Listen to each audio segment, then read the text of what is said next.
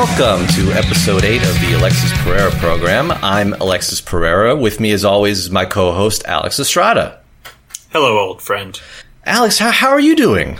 I'm doing pretty well. How about yourself? Pretty good. You know, it's thunderstorms out there. Making me worried about our weekend trip that we have planned. Oh, that's right. Yeah, you and I are going upstate this weekend. That's right. Bringing the ladies.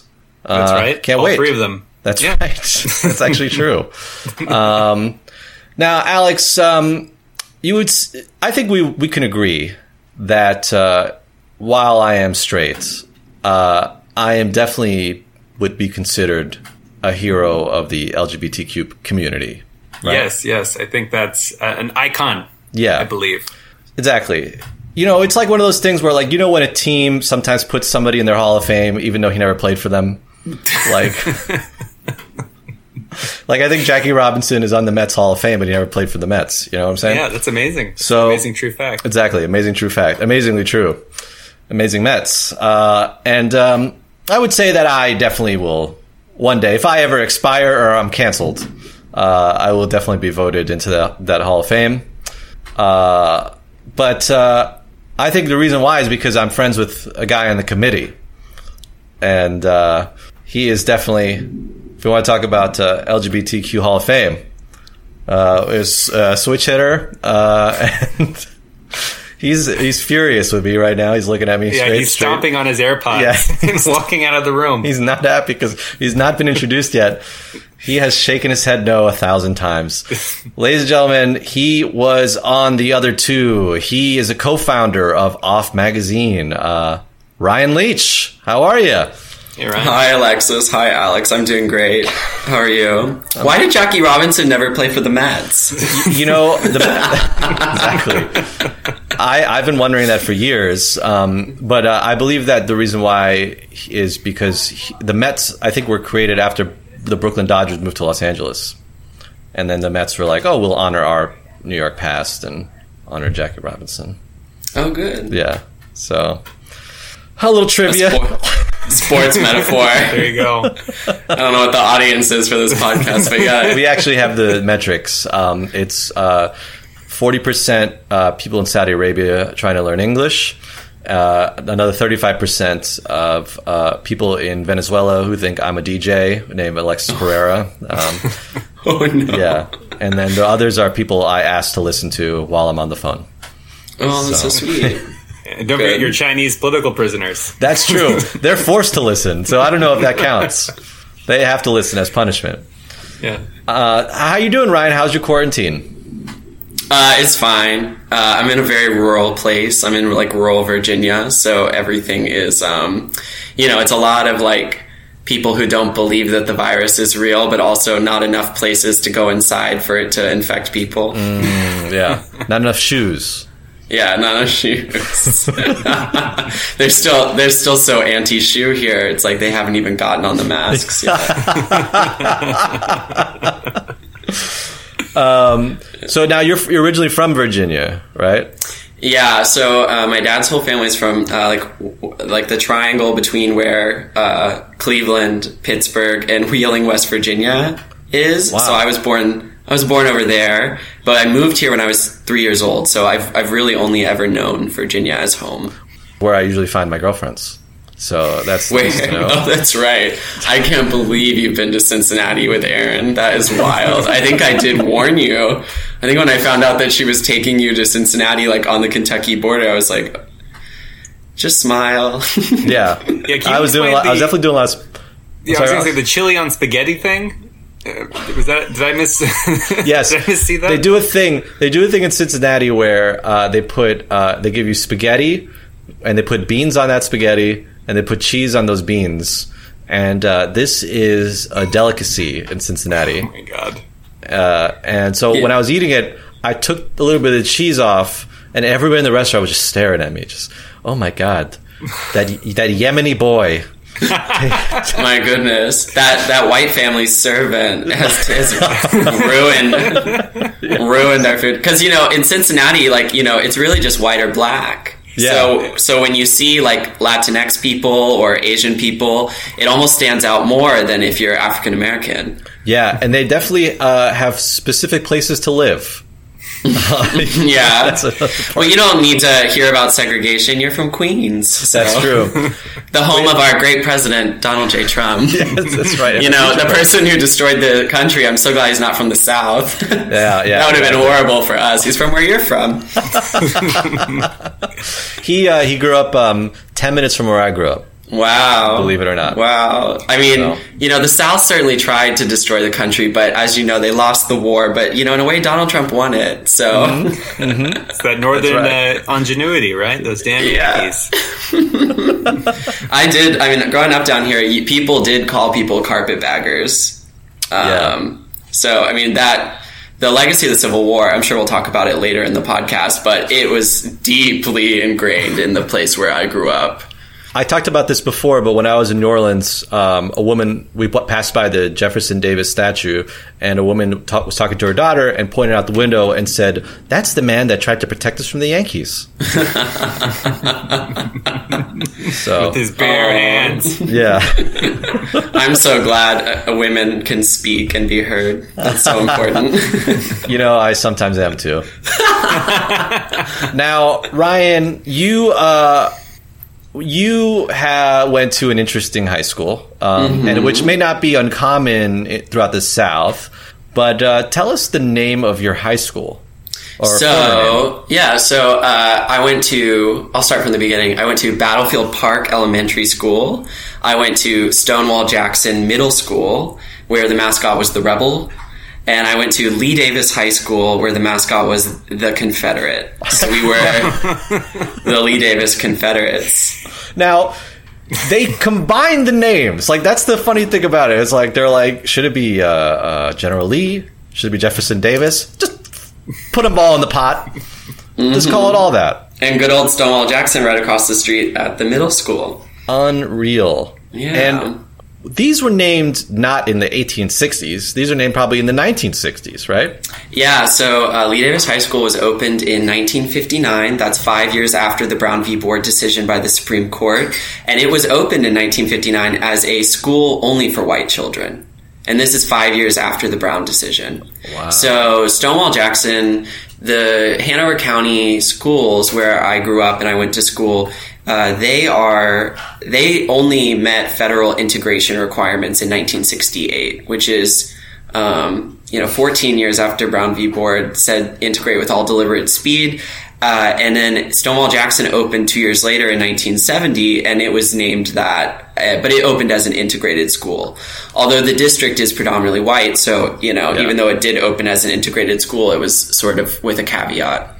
Alex, what are the enforcement? Obviously, we're going to not re-legislate the past, but like, what are the courts' like avenues to enforcement with this stuff? Because they also do like all deliberate speed with like abortion clinics and things like that. Like, what can they do, or they just have to wait? Well, typically they have to rely on the other branches of the federal government to enforce their rulings. I don't know if you recall the Trail of Tears decision. In which the Supreme Court ruled for the Native Americans who were under threat of displacement. And then Andrew Jackson famously defied the order and said, the court has made their decision, now let them enforce it. And so they basically rely on the other, they don't have an army. They don't have direct control over any of the federal agencies or any state agencies. They basically rely on the mechanism within the federal government to bring the ruling into effect. And that's why typically after a decision comes down, usually the executive branches and the legislative branches and their legal analysts and consultants say we're reviewing the court's ruling, because then they have to sort of interpret it and determine how they're going to parlay it into action.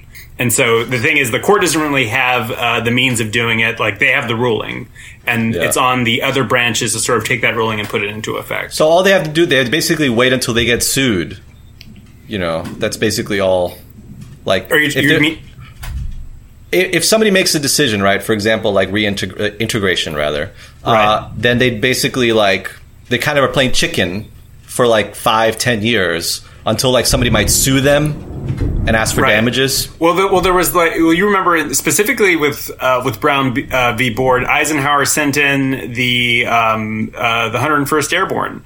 And that was because the governor of, I believe it was George Wallace, correct? Yes. In Alabama. Mm-hmm. Right, in Alabama, basically refused to recognize the court's decision. And so the president basically said, like, well, we're bringing in the military to enforce it. And he had to step aside. So, yeah. So and it looked like a war zone. Yeah, I mean, if you've seen photographs of that, I mean, when he stood in the archway of the University of Alabama, I mean, it looked like our cities looked maybe a few weeks ago when everything started to happen. Right. It's a confrontation. So typically, like, a person can sue, and they could have a remedy against the federal government if they have oversight in the situation and aren't enacting the court's decision. But typically it's it's on the rest of the country to sort of bring the ruling into effect and to give it life. And remember, that was only public schools. Of course, other things had to be integrated by other Supreme Court cases afterwards and before. I mean, restaurants, hotels, even like interstate travel was technically segregated. Am I wrong? Was there like 3 Brown v. Boards? Like, I feel like there was like a third and a fourth. It was heard, I believe, multiple times. I don't know if that's true, Alex, if you can attest to that. I mean, I only know of the single Brown v. Board decision. I'm sure what typically happens is sometimes the court will remand specific legal questions that are not before it, or they might say, like, well, we're not ruling on this because that's not the issue before us, but we remand to a lower court to make this determination or that determination. It was also bundled, so it wasn't just one case. So the Brown family was from Topeka, Kansas, and they were brought by the NAACP to the federal court systems to integrate the schools. But I know Malcolm Gladwell did an incredible podcast about all the reality of that case. Yeah. But there were multiple different instances. Don't go to that podcast, folks. Don't go there. Stay on this podcast. But yeah, it was multiple families across the South, and I believe one of them was, and then of course the miscegenation case came later in the 1970s to actually integrate versus Virginia. Yeah, marriages themselves, which is very important. Yeah. Okay, so now getting back to going to Jefferson, Lee Davis High School, Lee Davis, formerly known as, and I think we're kind of hinting at this. Obviously, this is like a symbol of anger at integration. Like this isn't like some kind of weird like.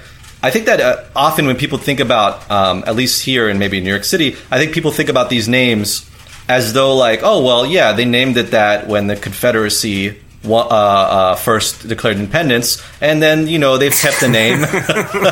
All their fancy high schools. Yeah, and they kept the name. And now, in the retrospect, we want to bring it back. But I think that, people need to realize is that these were like symbolic gestures of like against black people, like being like, no, this is a white country, this is a white city. Yeah. I mean, it has been an incredible experience to get involved in this because I knew that the name was wrong. The impetus for me to begin this petition to change the names happened in 2017, and it was significant because I'm a graduate of the University of Virginia, and that was the year that the Ku Klux Klan and all of these white alt-right nationalists went to Charlottesville, Virginia, and murdered Heather Heyer with their car. It was a man who had driven down from Ohio, and the thing that plagued me the most was that after Heather was murdered, not to mention all of the other violence that happened in Charlottesville that weekend, the people back home, I was shocked to hear that they would say, well, maybe his gear got stuck.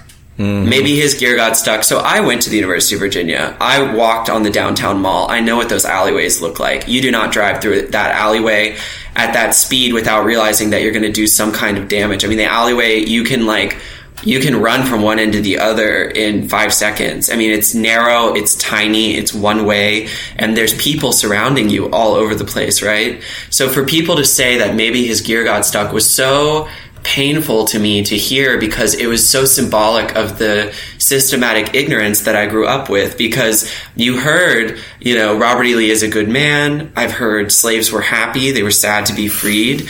I've heard, it's really devastating to hear these things, because these are people who, otherwise are educated people. Yeah. And there is really this stereotype of like the ignorant white trash cracker who lives in the trailer park and hates black people, all these other things.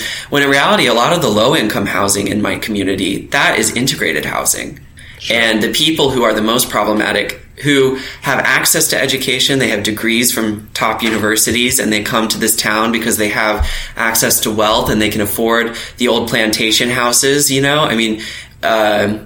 it's a problem that they believe these things, and they are the ones who are spreading this information. The Trump administration, basically, like that's what you're talking about. Like these, the people that we thought would be lean liberal because of like their education and the money, no, they're not. They're not. And in fact, they're very not.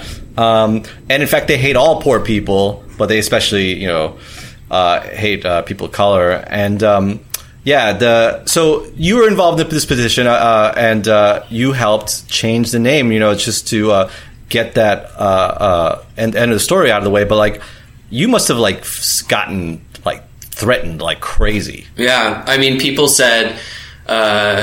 I'm still getting threats. So people have said, faggot, go back to where you're from, because they saw that I lived in New York City. They told me to go back where I came from, that I never really lived here. It was this absolute outsider argument, when in fact, I'm more from here than most of those people, because one thing that we kept hearing was, I've never heard a black person call these names racist. And in my opinion, if you've lived in this town for your entire life, where there is, a significant black population that lives here, and if you've never heard them say that those names are racist, that is simply because they probably don't trust you. Yeah, they probably don't feel comfortable confiding in you. And honestly, maybe you've never met them before. And I think that is really powerful, because, I lived in many different places in this county with, I started living with both my parents in a house. When my parents got divorced, I lived in an apartment complex. And after I lived in the apartments, I moved into a trailer park with my mother. And my mom still lives there today. And that is integrated housing. One interesting thing is that, I've worked with a lot of local progressives in my county. A lot of them are transplants. They're not from here originally. And because a lot of people who tend to be liberal and progressive, they leave once they get the opportunity. So those people, when I was working with them, they've always been trying to register people to vote in my mother's trailer park. And when they knock on the doors, no one answers. And it's because it's not a familiar face, and oftentimes it's a white face. And my mother is Mexican-American. I'm mixed race. I present as white, and I do identify as white. But it's this interesting thing. All Latino podcast. Hit the button. Finally. But it's this thing of my mother worked with those progressive people to register Democrats in her trailer park, where she lives. And that was significant, because when my mom went with those people, they answered the door because they knew her and they saw what she looked like. So I feel lucky, because I have been exposed to other people in this county, and that has opened my eyes in many ways before I even left, locally to go to New York and to go to college. And then, of course, when I went to the University of Virginia, I realized it's a public school with a private school demographic. It has a declining black enrollment. It has a significantly, wealthy white population that benefits. As hell. No, it's a public school tuition. What is it? It's like $10,000 with room and board per semester, which of course is expensive. It's not comparable to community colleges or the CUNY system, which is much more accessible. Where I work. Yeah. Right? we love the CUNY system. But, the reason why it's so white at UVA is because of legacies. Like, for instance, I've heard from people in the admissions office that if you're an out-of-state student, but you have a parent or a grandparent who went to the University of Virginia, that they'll put your application in the in-state pile, which is significant because 70% of the students are in-state students that they accept. So it greatly benefits you. And then, of course, the University of Virginia didn't integrate until 1969, 1970. So the legacies are all white.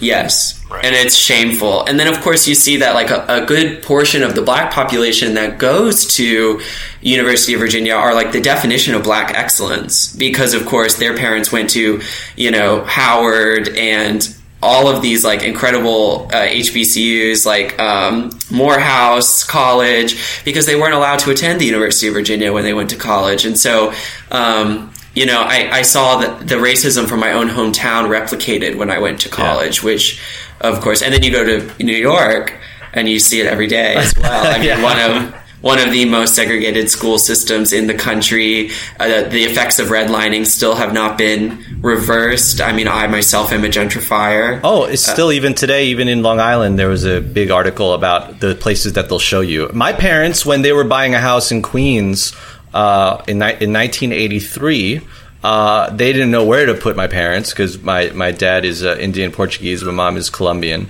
So they just put us, and thankfully they put us in a black neighborhood in Queens Village.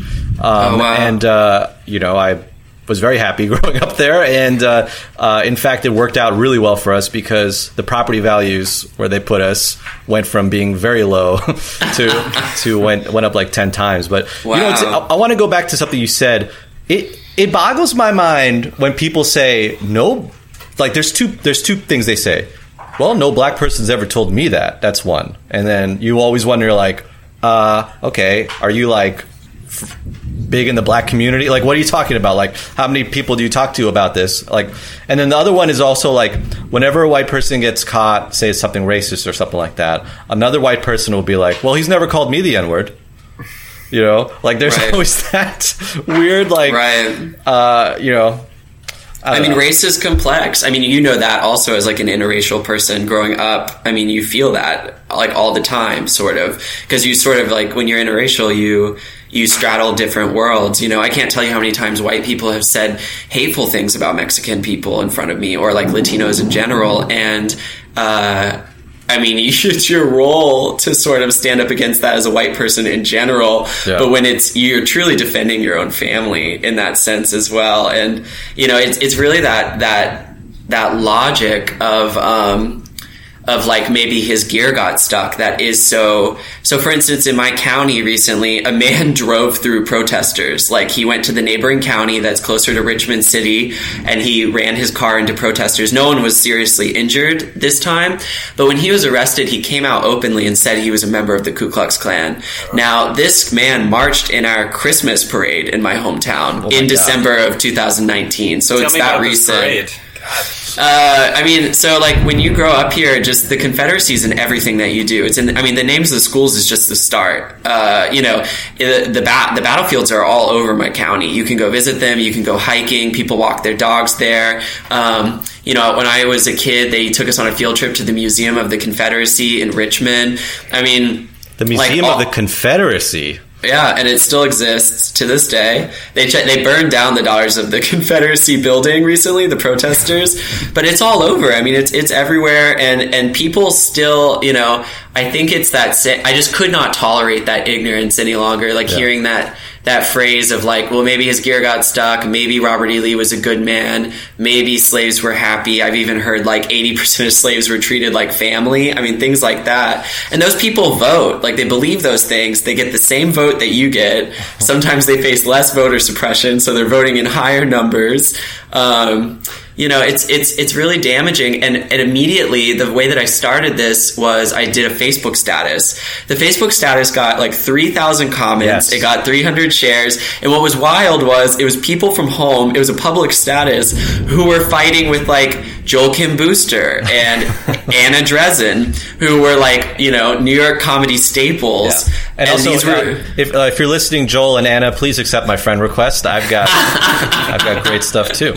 Millie Tamarez and Jonathan Braylock, all these people, they were like, they could not believe that my school was named this and that these people were making these kinds of claims. And it was really a collision of my two worlds, and it was really, really wild. And people like, we were talking about Aaron Jackson a few minutes ago, like Aaron's from the South, Josh Sharp, Josh is from the South. Like these are people who know this kind of insane logic that's completely destructive. Yeah. And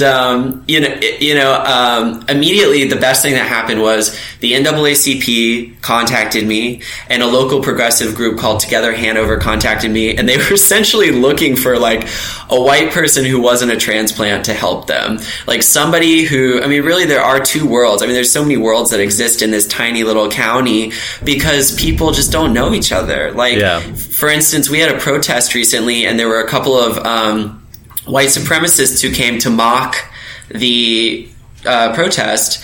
They didn't know their names. We took pictures of them, and I made a Facebook status, and within 10 minutes we had identified all of them because my networks overlap with those people because I went to school with them. My diploma is the same diploma that they have, whether they're a member of the Ku Klux Klan or not. Are these guys like, well, who are they? Like, these KKK members in the year 2020? Like, who are these people? Like, are they like, do they run a Kinko's? Are they unemployed? I guess I'm guessing lot of they're them, white. No, they own houses. They own houses, and not only do they own houses, but they own houses, and they're parents. They have children. We had a demonstration, and people came to counter protest us, and they brought their children to like shout at the NAACP. I mean, the school board ultimately, when they voted to change the name, which they did in a 4-3 vote, I mean, it was not unanimous. Yeah. And, the NAACP essentially filed a lawsuit after the Ku Klux Klan marched in my hometown, and our lawyers were pro bono for the NAACP, right? And I owe a huge amount of gratitude to the families and the children who chose to be the defendants in that case, or the what is it, Alex? Plaintiffs. The plaintiffs who chose to be the plaintiffs in that case. They really put themselves out there. I mean, people were afraid to. I mean, we sent alumni to go speak at the school board meetings. People were afraid. Well, what was the case exactly, though? They were suing the school to change the name? They sued the school district, saying that it was a violation of their 14th Amendment right to. It was a violation of the 14th Amendment right to like essentially have to wear the Confederates on their jerseys to participate actively in student life, which admittedly, it is a weak legal argument, essentially because there's very little precedent for that. Alex, is there any precedent for that? Very little. As I said, and it wouldn't, because the 14th Amendment, that's the due process amendment, correct? Mm-hmm. Right. And that was our argument, but we knew it was weak. We got dismissed at the district circuit, which is the 4th District Circuit, and we went to appeal before the names were actually changed. So this is a Tea Party county. Like, the Tea Party runs this county. It's completely corrupt. It's mostly white men. There's only, between the school board and the board of supervisors and the local leadership, there's only one black person. Out of like almost 20 people. Her name's Ola Hawkins, and she was one of the votes to change the names both times that we had a vote. And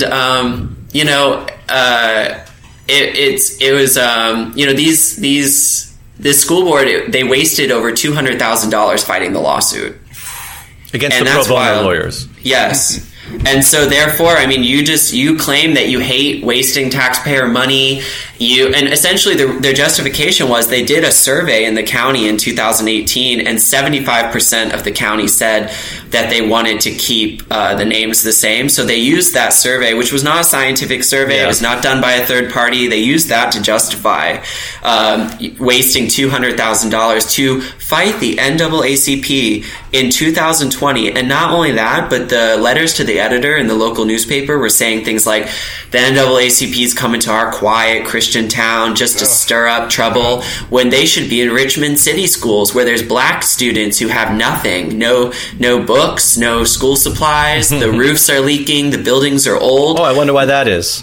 Meanwhile, we have a building that leaks just the same. You know why? Because it was built in 1959 as an all-white high school, and it hasn't been renovated since. So I mean, it's like, I have renovated it, but like it was falling apart when I graduated from there. And there's just an absolute the other thing is, it's like, once we unveiled the history, right? Like, we showed it was an all-white high school. We showed it was rooted in massive resistance to integration in public schools. You see that people are ignorant, and once we taught them the history, some of them really did change their minds. Yeah. They said, wow, this is something we need to change. White people who have no reason to want to change these names. Once they heard the history, they said, wow, that's a great argument, that we can't deny that. But then there were people who heard that information and they chose, even with an education, they chose ignorance. No, well, for most people, yeah, it's very difficult, but it is split, because all the information that's presented is presented by white supremacists. Like they have control of the narrative, and once you break that narrative, it does actually split, because there are some people who are like, oh, actually, you know what? I kind of do like white supremacy, so I'm going to stick with it. And then there are other people who are like, ooh, what? What was this named after? You know, I didn't know that the UCB4 felt that way. Oh my gosh. Well, this woman, one of the most powerful moments of this entire campaign was a woman named Nanny Davis.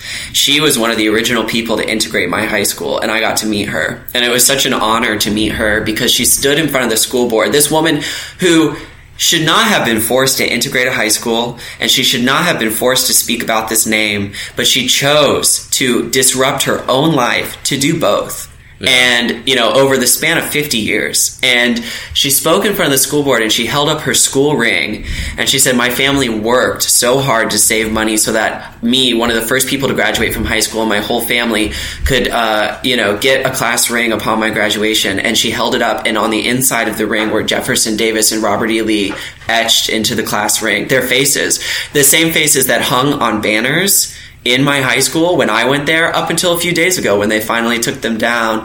And I mean, that just goes to show, people think that this is a long ways away, but these people, Congress members are dying who were civil rights leaders, and they're dying like this week, John Lewis, and that is so powerful that those people are still alive, and now I have met them. And what is most interesting is, some of these leaders are held up as heroes, but then you can meet these people who were just students. They were literally just students. The girl from the Alabama case is still alive, though she's a woman now, obviously, but she's... Yeah, I mean, it's powerful to think that, because... for me, I always hated the names, but I didn't know the history. And when I learned the history, I just realized how deep these things run. And, they did that audit recently in New York City, and they found out how many things are named after slave owners. Yeah, it's hundreds. Mm-hmm. Streets and schools and, buildings. And that's just in New York City. Yeah. So, it's powerful. And, my mother herself, she was bused when she went to Dallas City's public schools in the 1970s. So she was bused from a Latino black neighborhood to a white high school, which is interesting. And she talks about that. We had a conversation about that after Kamala Harris called out Joe Biden for being bused, and my mom was like, I was bused too, and I was like, I had no idea. I never knew that. Talking about Kamala and her, the VP of Biden, Kamala Harris. At this point, not official yet. Mommy. Look, she never locked up my family, so... Yeah, exactly. Yeah, right. Fine. That's just people over there. I don't know. Yeah, it's crazy. So, do they know what they're going to name the school, or... No, but there's a few good things. So apparently a while back, the school board got everyone convinced that they could vote to never name a school building after a person ever again.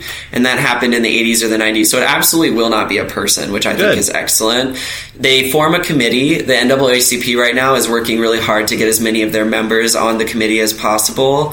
And they're going to try to figure out some sort of name. Other schools in Virginia, there was one, I think Elise Morales went to a school in Fairfax County that was named after Robert E. Lee, because her and I have talked about this, and they renamed it Justice High School, which I don't think we're going to get that. But the Northern Virginia suburbs are very liberal, very diverse, so I'm sure that was easier for them to get that. Yeah. We're going to be lucky if we just get something that's, we think it might be Mechanicsville High School, and then the road behind the middle school is called Old Hickory, so perhaps they'll call it Old Hickory Middle School. They could have name it after Andrew Jackson. Yeah. I know.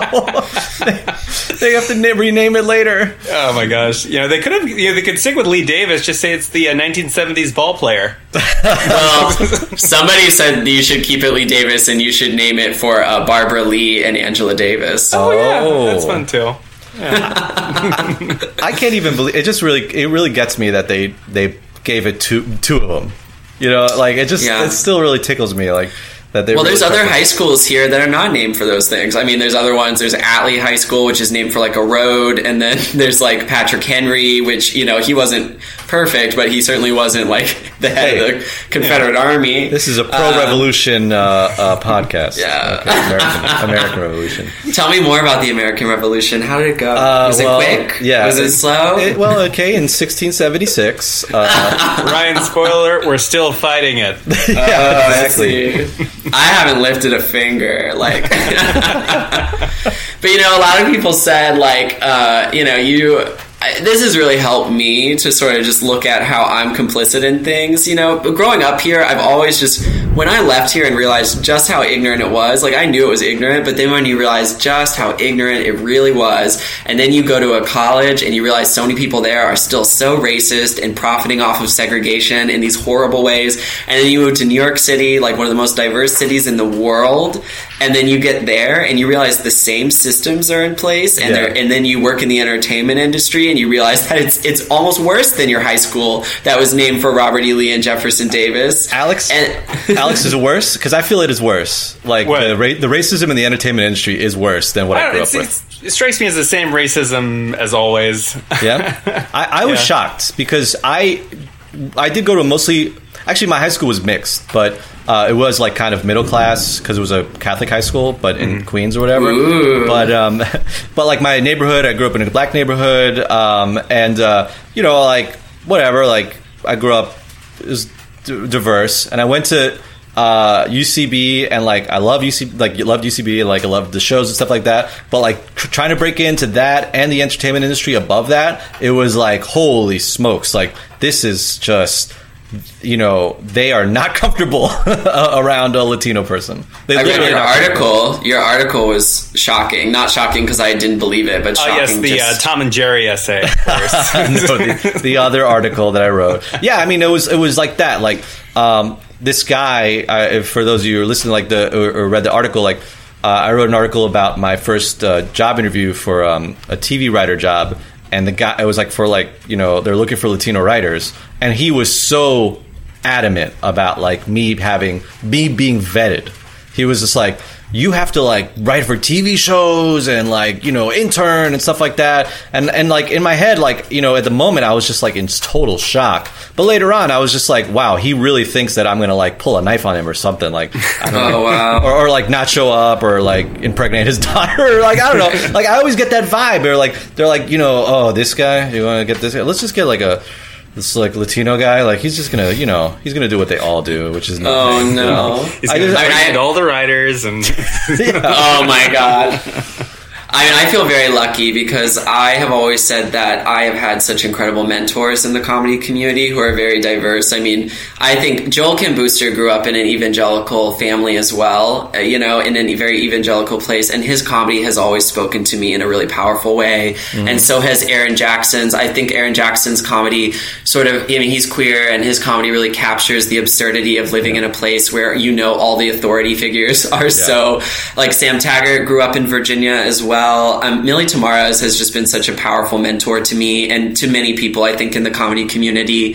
And Bowen Yang. Her. Yeah. Yes, of course. Ryan, is she going to like that? You're very, very lucky, Ryan. My only mentor has been Alexis Ferrara. Yeah. I can't believe it. Excuse me, I've also mentored Ryan. So yes, I mean, he's a true friend of the gays, truly. If you say... Yeah, a fellow traveler, as it were. I did go to Alexis's birthday one year at a bar where basketball was playing. So if I've not sacrificed myself for the straight community, I don't know what. I still feel so bad about that. It's like it's so funny. I don't know. I just picked a random bar and it happened to be like the University of Virginia bar. It was horrible. I was like, there's so many people from my past in this bar. I'm so upset. But things you do for love and friendship. It's incredible. I told you, for coming to my birthday, you will be at my next show at UCB. So there it is. I mean, it's interesting too. I think a lot of my comedy, I'm a satirist. Off Magazine is really fun to do, and we have an incredible team. And I'll just quickly say, like, a lot of my comedy is about confronting white liberalism. You know, I am white, and I am liberal, and I am a gentrifier, but I do it to challenge myself as well.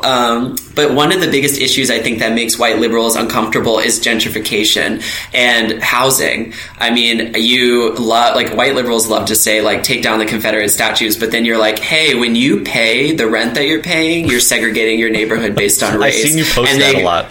Yes, and because it upsets people, because immediately the response is, all right, that's very different. I'm only one person, one thing at a time, where everyone's doing their best.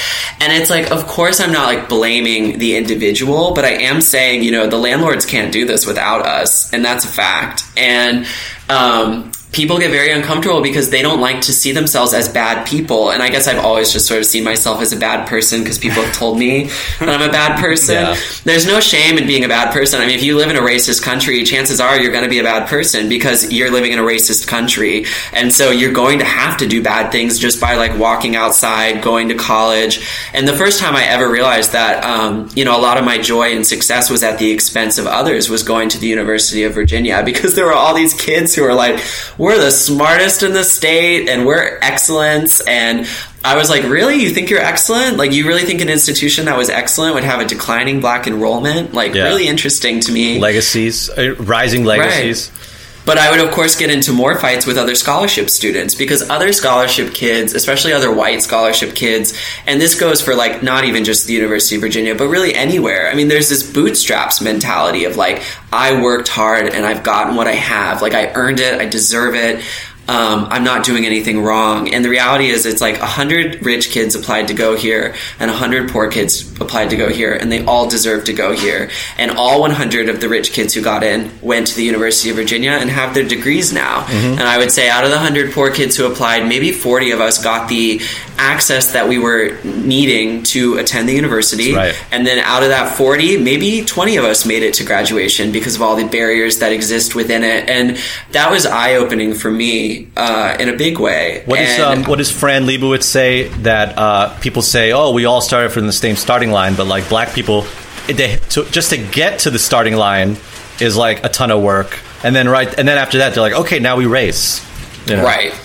And I feel lucky, like, I've had very supportive parents through all of this. Like, they don't necessarily, they're not the ones on the front lines of it, like making these demands of our community and stuff, but they've really supported me in a really big way. And of course, my dad's from like a dairy farm in Appalachia, and my mother was like, she grew up, you know, she spent her young years in Brownsville, Texas, on the border in the Rio Grande Valley. Wow. And, you know, those are not progressive places by any, you know, means. Like, they're Democratic strongholds, actually, but they're definitely not progressive. And this is like an so like I've been watching a little bit of The West Wing recently.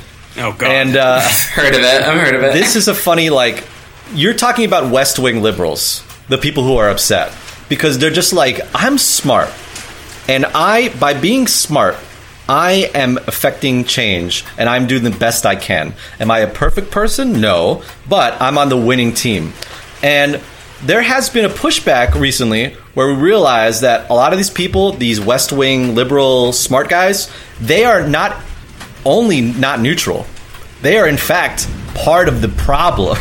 You know, yes. They're enacting solutions that are like not solutions; they actually cause more problems. It's horrific. I mean, look at the crime bill under Bill Clinton. That's like in the welfare reforms under him. I mean, and then people love to say, you know, like in the same way that conservatives love to say, oh, well, Ben Carson grew up in the projects. Like, Democrats are the first people to say, oh, well, Bill Clinton had a single mom and like a stepdad who beat him, and he grew up in Arkansas. So like, what do you know? Obama was born in Indonesia.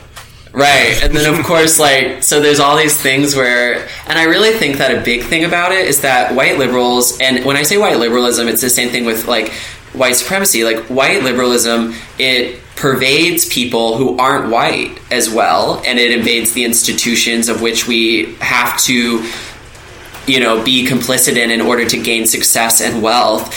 And so white liberals are largely shielded from having conversations. And then I know, because I came from like a sort of a poor background in some ways, when I go to shows and schools, I can literally say anything about where I'm from, and nobody questions me, because I'm one of like 5 people. And most of the people think that, you know, oh, I got out of where I'm from because I worked hard and I pulled myself up from my bootstraps. And I know that's not true, because there's lots of people who are very smart and very hardworking, and they stayed where I'm from, and they got addicted to heroin, and they couldn't get out, and they've had a really hard time. And I always say I'm lucky. Like, did I work hard? Of course. Like, a lot of people work hard. But, you know, that is what a lot of my comedy is directed at, is just trying to make white liberals and people who are complicit in white liberalism see that it's a destructive force, and we're complicit in it. And really, you've really seen during the coronavirus pandemic that white liberals will never put their comfort before the safety of people who are the most vulnerable in society. They won't ever do it, myself included, you know? I mean, I left. I mean, I came down here to work with the NAACP, but, you know, I came here because I've also been comfortable staying at my parents' house. And well, everybody does, in a sense. But some people don't get a choice. Right. Some people don't get a choice because, for instance, people say like, oh, self-care, like I'm going to go to the beach house, I'm going to go upstate, there's no harm in it, I'm being safe. But even the fact that you have that option, like my mom recently had vacation, and you know what she did? She stayed home. Like, and she loved it. She was like, this is great. I love staying home and I don't have to work. But that was like, that's not her choice. And even in a lot of ways, like, I think a lot of times what you get is you get like kids who went to Harvard or like Yale or even like Wesleyan or Vassar. I mean, I could go on and on. Sarah Lawrence. And they, they think that they're poor, because they're a comedian living in Bushwick and they have 4 roommates and they're paying $800 for a room in one of those places. But everyone that they went to college with, you know, they are living in studio apartments, you know, working for corporate law firms in Manhattan, paying, you know, $1,500 to $2,000 rent, and those people are rich to them. So because they've chosen, despite all of their privilege, to essentially live in a manufactured poverty, they think that they're poor, when in reality it's like you have the networks that allow you to go upstate because your friend pays for the car, your friend rents the house, they pay the security deposit, they have credit cards that allow you to get, you know, those rentals taken care of. It's like, no, you're not poor. For a lot for a lot of people, poor people, they don't even they're so far away from them they can't even understand the concept, because there's 2 things about it. One, a lot of people think that just because the exact amount of money in their wallet at the present moment is like under $20, they're like, oh wow, I only have $20 in my name. Like, so that's one. And the second thing is, a lot of these folks have a piñata that's going to burst one day, where they're about to get. Sure, I know what a piñata is. Thank you. Yeah, where I think hopefully all 3 of us know, where where they're going to get property, where they're going to get like access to more wealth, and like you said, they have those connections now. Where people like Alex was instead gifted a huge debt by his parents or whatever. I guess it's half true and half not. My mom was a civil servant, so she had a pension. But my father died owing a lot of money to a lot of different people. I'm sorry. So it's all right. Fortunately, he died before she did, and then we used legal magic to, Anyway. Is that why you became a lawyer? Because you saw that lawyer waking up in your mom's house every morning, working funny. In my sister's apartment in San Francisco, when we were sitting down to sort of discuss like what to do with like how to sort of rectify my parents' affairs, I drew a diagram of like it's very important that everything that we have passes outside the estate, because if it hits the estate, we're never going to see it again. My goodness, we use those tips and tricks. By the way, folks, if you have a car, you can get the pink slip. You can predate it before the person died and make it a gift. Just so you know. Whoa. Wow. There you go. So you have to change the date? Or you change the gift date? Yeah. Wow. That's so interesting. There you go. Yeah. I am not saying that we did that. I'm just saying that's a tip. You know the IRS is listening, and so is La Migra. But you know, Alexis, I feel like I've always sort of like loved your comedy because... Wait, don't do it. It fell out. Oh, no. It's my favorite part. It fell out during a compliment. I can't believe that. But, you know, I've always loved your comedy because I think your comedy understands that worldview. Like, I think that you bring that sort of satirical edge to a lot of the comedy that you do, and I've always appreciated that. Thank you so much. I don't know if I grew up poor. I don't think but I did kind of like was kind of around it when I was a kid, and also, my parents grew up really poor, and they told me about what that was like. My mom grew up in Colombia in the 60s, and she was like so poor, and now like my family, like through like help and stuff like that, they've all climbed into the middle class, and now there's like a lot of conservatives in my family, and they're all like, well, we were poor and we were fine, and my mom's like, we weren't fine, we weren't fine, we were starving, and also like the other thing that the argument is like, well, if the poor just want, they could just get a job. And my mom is like, do you remember how much we begged for food, and like there were no jobs, like nobody's gonna go and hire a person off the street with no shoes to work at McDonald's, and that's like the part that like some people in our family and people we know, like that's the argument we have. But thankfully I grew up in my mom's wing, where we were kind of like trying to help the poor. But it's funny though, I will say, like, I don't even think that I am that like observant, but it's this sense of like the people that we're around are sometimes so fucking rich and so clueless. It's but they don't know because like they're like, oh well, we only go to Martha's Vineyard, like we don't go to the south of France, so like we're not rich, which is real. I mean, but poor people do the same thing, and anyone who's been poor knows it, because it's always like, well, we're not applying for benefits because like we're not poor, because Rhonda across the street, like she has 10 kids and they're always begging for food, so they're on food stamps because they're poor, not us. We're not poor. And I'm like, we're still poor. Like, we're still poor. Like, it's always like, sometimes it's good to know poor people, because poor people always sort of had their ear to the ground about what's going on in the world in a way. Like, it's almost like when an earthquake's about to happen and the birds fly away. Like, they're always like, because also they're the people who are like, oh, you moved into a new house. Like, I know a guy who can pour concrete for you, and it only costs $50. And you're like, really? And they're like, yeah. And it's like, all right, great. Thanks. I definitely, there was a moment where I just told myself, in New York City, like doing comedy, where I was like, if I buy a beer for one more fucking child of an ambassador, I'm going to throw myself off a roof. Because like also in the sense of like, they'd always be like, oh, I don't have any money. And I'd be like, oh, wow, they must have been poor the way I was. So I'm going to buy it. And now I'm not so poor, so I'm going to buy them a drink.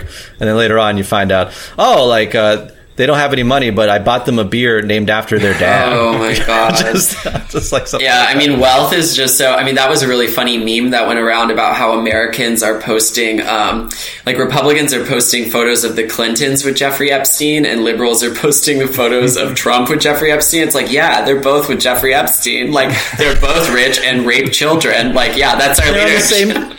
It's the same picture both ways. It's like you just like zoom out. This is Jeffrey Epstein standing between Trump and Clinton. Yes. Oh my goodness. It's so, I mean, what a great representation of like how it's all just a full circle. Like it's not at all like a spectrum. It's fully just a 360 degree circle.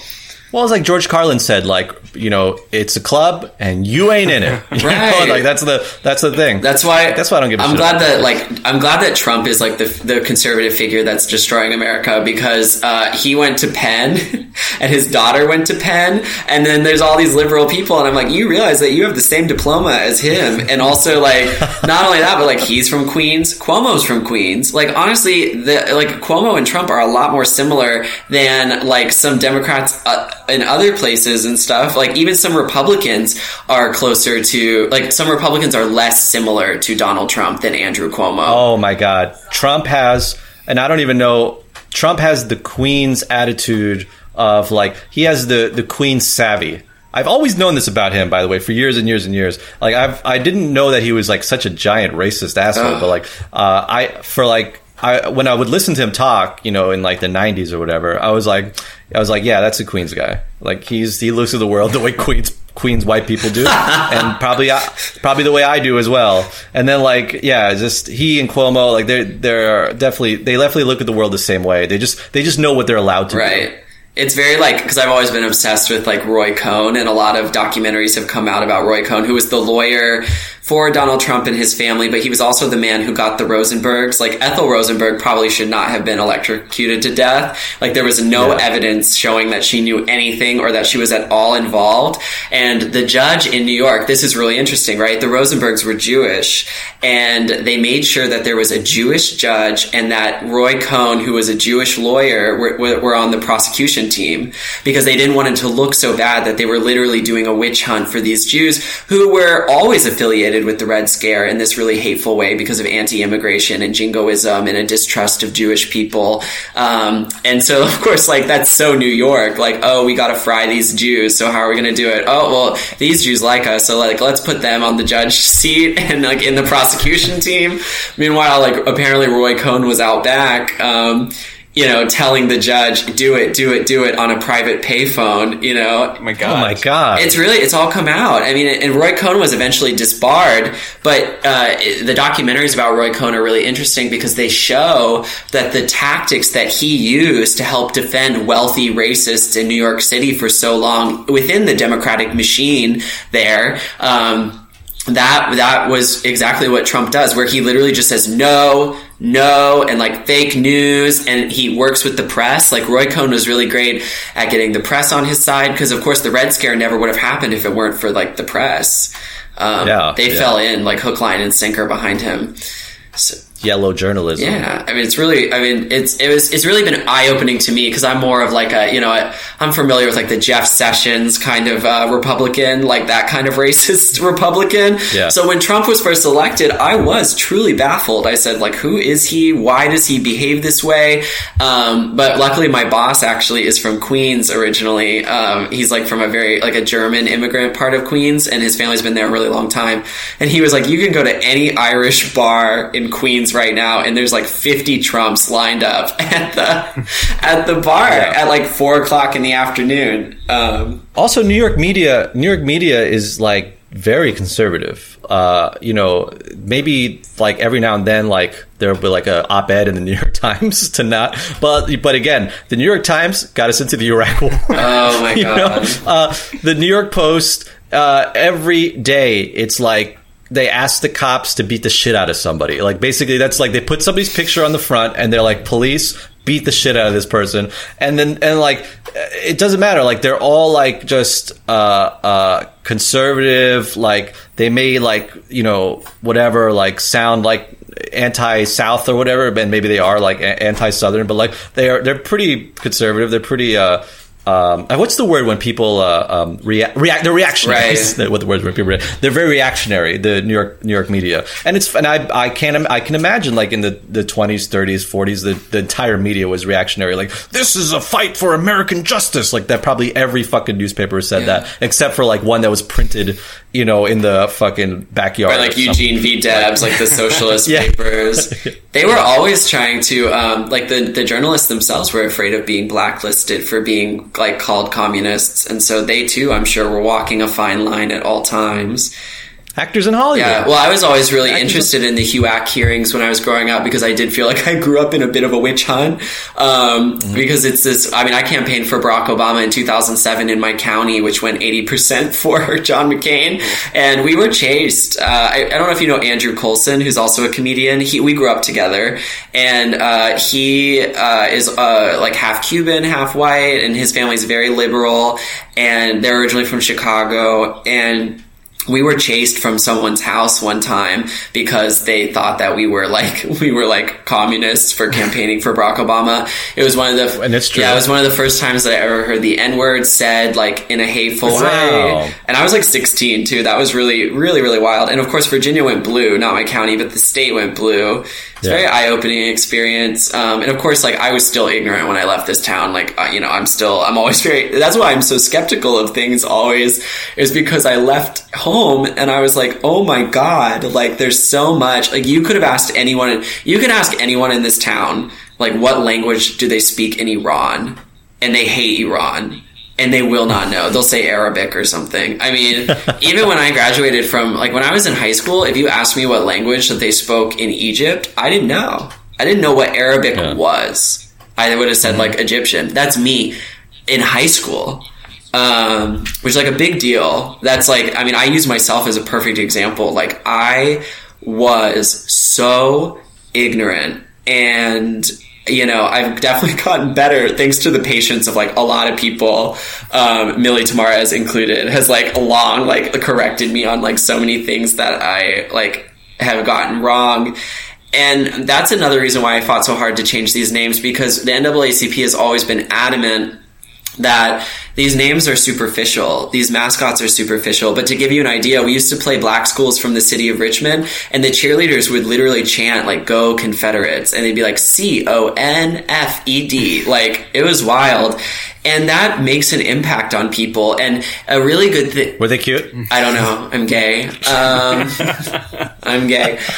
So it's like this thing of like, they are superficial, but the good thing about changing the names and taking down the statues is that they're tangible. They're physical things that you can measure. Because as we know, up in New York, like a bunch of white liberals can be like, well, we're going to do like equity and diversity training, and it literally means nothing. There's no goals actually set out, and then there's no timelines to achieve those goals. But with these school names, it started the conversation, and there was a tangible physical goal that we achieved, and now we can really start the conversation about like, what did those names represent, and what is our racist legacy in this county, which is good. And the other part about it is, a huge part of class warfare and the intersection of race and class is wealth. And in New York, for a lot of people, they're untouchably rich. They're just, they're like in another stratosphere. They're like, if a black person ever made enough money to live in my apartment building, I'd be fine with them. But most likely they will not, right. But in other states, and I sometimes wonder about this, where like a Virginia or a Kentucky, where there are rich people, but there are more. It's more of a middle class. I wonder if there are people who are like holding the flame of racism more because it's like they're so close. I mean, they're like, you should know there is incredible wealth in the state of Virginia. Incredible wealth. I mean, we are in the DC suburbs. Like, the DC suburbs are a part of the state of Virginia. So the majority of the state's population lives in those suburbs. So for instance, the city of Alexandria has like a couple of like 100,000 people, right? The counties, the entire counties in the leg of Virginia that goes into Kentucky and West Virginia, the whole county will have 5,000 people in it. So you need 20 of those counties to equal one city in the suburbs of Washington, D.C. on the side of Virginia. So that's why we're a blue state, right? But that wealth there, I mean, the NRA is there, Quantico is there, the NSA is in like Maryland, just over the line, and a lot of people commute.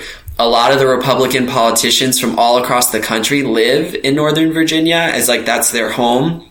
I mean, it's ridiculous. The wealth in the state and the wealth, like you can see, we have Democratic leadership now. We're blue through and through the entire state, right? Northam. Yeah. So he did blackface, and that's what they call a compromise candidate in Virginia.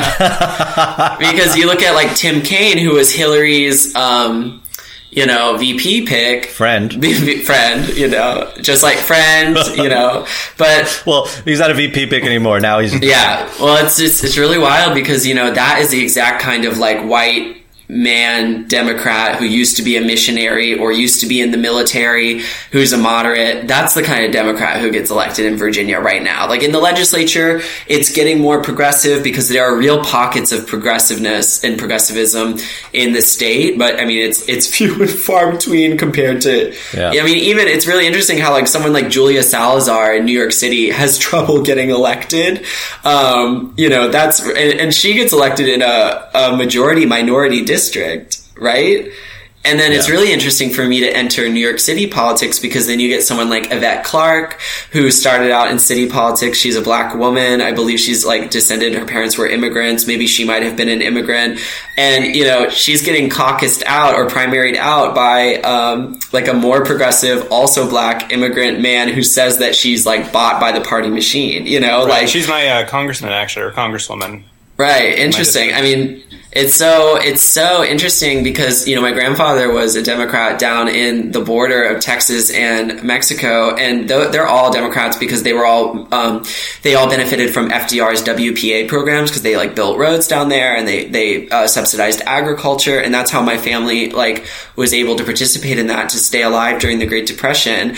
But he would talk about how, obviously the southern states would send racist delegations to the Democratic National Convention, and you see that when LBJ and JFK were lobbying to get the Civil Rights Act and the Voting Rights Act passed. But, the Democrats from the northern cities, like Shirley Chisholm, right? She was the first black woman to ever be elected to Congress. And obviously she's from New York, and she was a Democrat, but that was in the 70s. I mean, it was not progressive. Right. They were not sending black women in droves to represent the Democratic Party in Congress. I mean, Shirley Chisholm, when she died in 2000 something, I mean, she was contemporary. And, he would talk about how wild those things were because, a lot of the Northern Democrats would turn against the Civil Rights Act just as quickly as the Southern Democrats. So it's Who was the governor in New York who ran for president? Was it Al Smith? Al Smith, yeah. And they hated him because he was Catholic. Well, I remember when he ran for president, he went on a nationwide tour and for the first time, and he was just oh, I'm fucked. The governor of New York, he was just he went all around the South and stuff like that, and he was just yeah, no, I got no shot. Wow. He just didn't know. Because you had the Republicans, too, the Rockefellers. They were for the Civil Rights Act, obviously. Yeah. But then what was so wild was that the Democrats in the North, they needed the Republicans in the North to side with them and the Republicans in the South because the Democrats, they needed all three of those coalitions to be in favor of the Civil Rights Act because the Democrats in the South were so racist. Yeah. Well, and here I am. Oh my gosh. Hosting a podcast. Alex, where you're from? You're from whatever, Modesto. Oh my God, California. you can't ask that. Yeah, I have my papers. From the Central Valley of California, Northern California. Is that blue or red? I'd say it's kind of a mix. It's we've had, when I was growing up, there was in elementary school and that kind of thing, we had Republican mayors, and we had this guy Pombo who was a representative who was awful, and I think he finally got thrown out of office, I think in 2008, for massive corruption. But I'd say that we were purple leaning red. Was that Santa Maria area? No, it's San Joaquin County. So it's just south of Sacramento. Stockton is the county seat where I'm from. And then it's all orchards. There's some light manufacturing and that kind of thing. We used to be in shipping when that was still a thing. Because Maritza Montañez's family is from Fresno, and I've talked to her a lot about sort of the demographics of California. Because my ex-boyfriend and I, he's Venezuelan, and we drove up from LA to San Francisco, and it was really interesting because there were a lot of Latino people in that area. But what was really funny was that, so my mom's family, they're Tejanos, so they're from South Texas. They've been there, the border jumped them. And so my grandfather's name was Miguel, and he went by Mike. We called him Papa Mike. And when we drove through Central California, it was all of these Latinx teens working at In-N-Out Burger who their names were Joe and Johnny. And I was oh, I'm so familiar with this because that's where my mom's from. And I was oh, I didn't think about it. But yeah, I'm sure that's the mentality in the middle of nowhere, California, because it used to be Mexico. And so, of course, there must be native, people from when it was Mexico still living there who have just assimilated into United States culture over 300 years. My grandfather, who was born in 1888, so he came over when he was a teenager, and my grandmother's sort of the same thing. We weren't sure if she was born in Texas or in Mexico, but my dad was the first generation, and the stories that he tells, they were basically Italian rednecks is kind of what they were dealing with because they were the guys who owned all the fucking ranches out there, and still do to this day. And the first integration case for Latino people to attend schools with white children came from California. Yeah, it would make sense. Very interesting. And here Alex is. Do you wish, Alex, that they didn't let you in so you wouldn't have any school debt? Oh, you're talking about law school or undergrad? No, just all school in general. All school in general. Every once in a while, I suffer from Clarence Thomas syndrome. Sure. Oh my! Don't even get me started. Yeah, because that was his whole thing. Because I think he's suffered horrible racism at Yale, and he walked away from the experience being like, I had no business being there. Affirmative action is evil.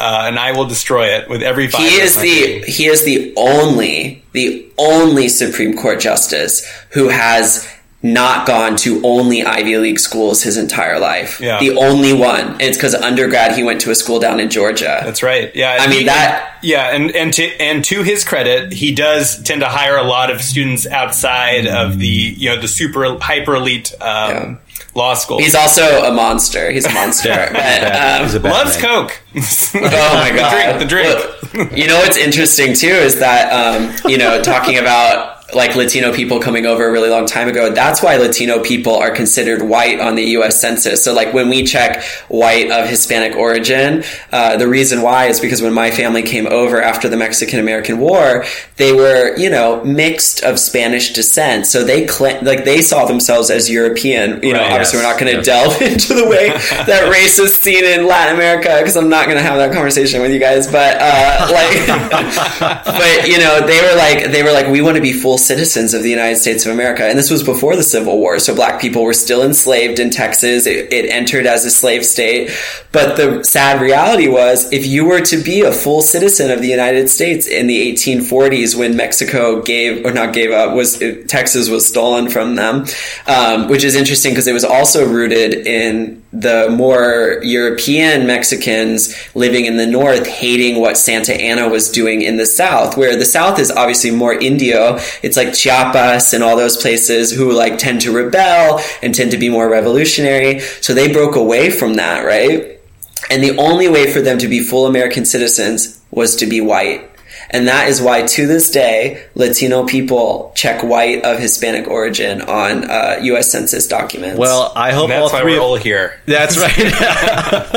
I hope all three of us did. We're going to leave it at that, Ryan. Thank you so much for coming on the pod.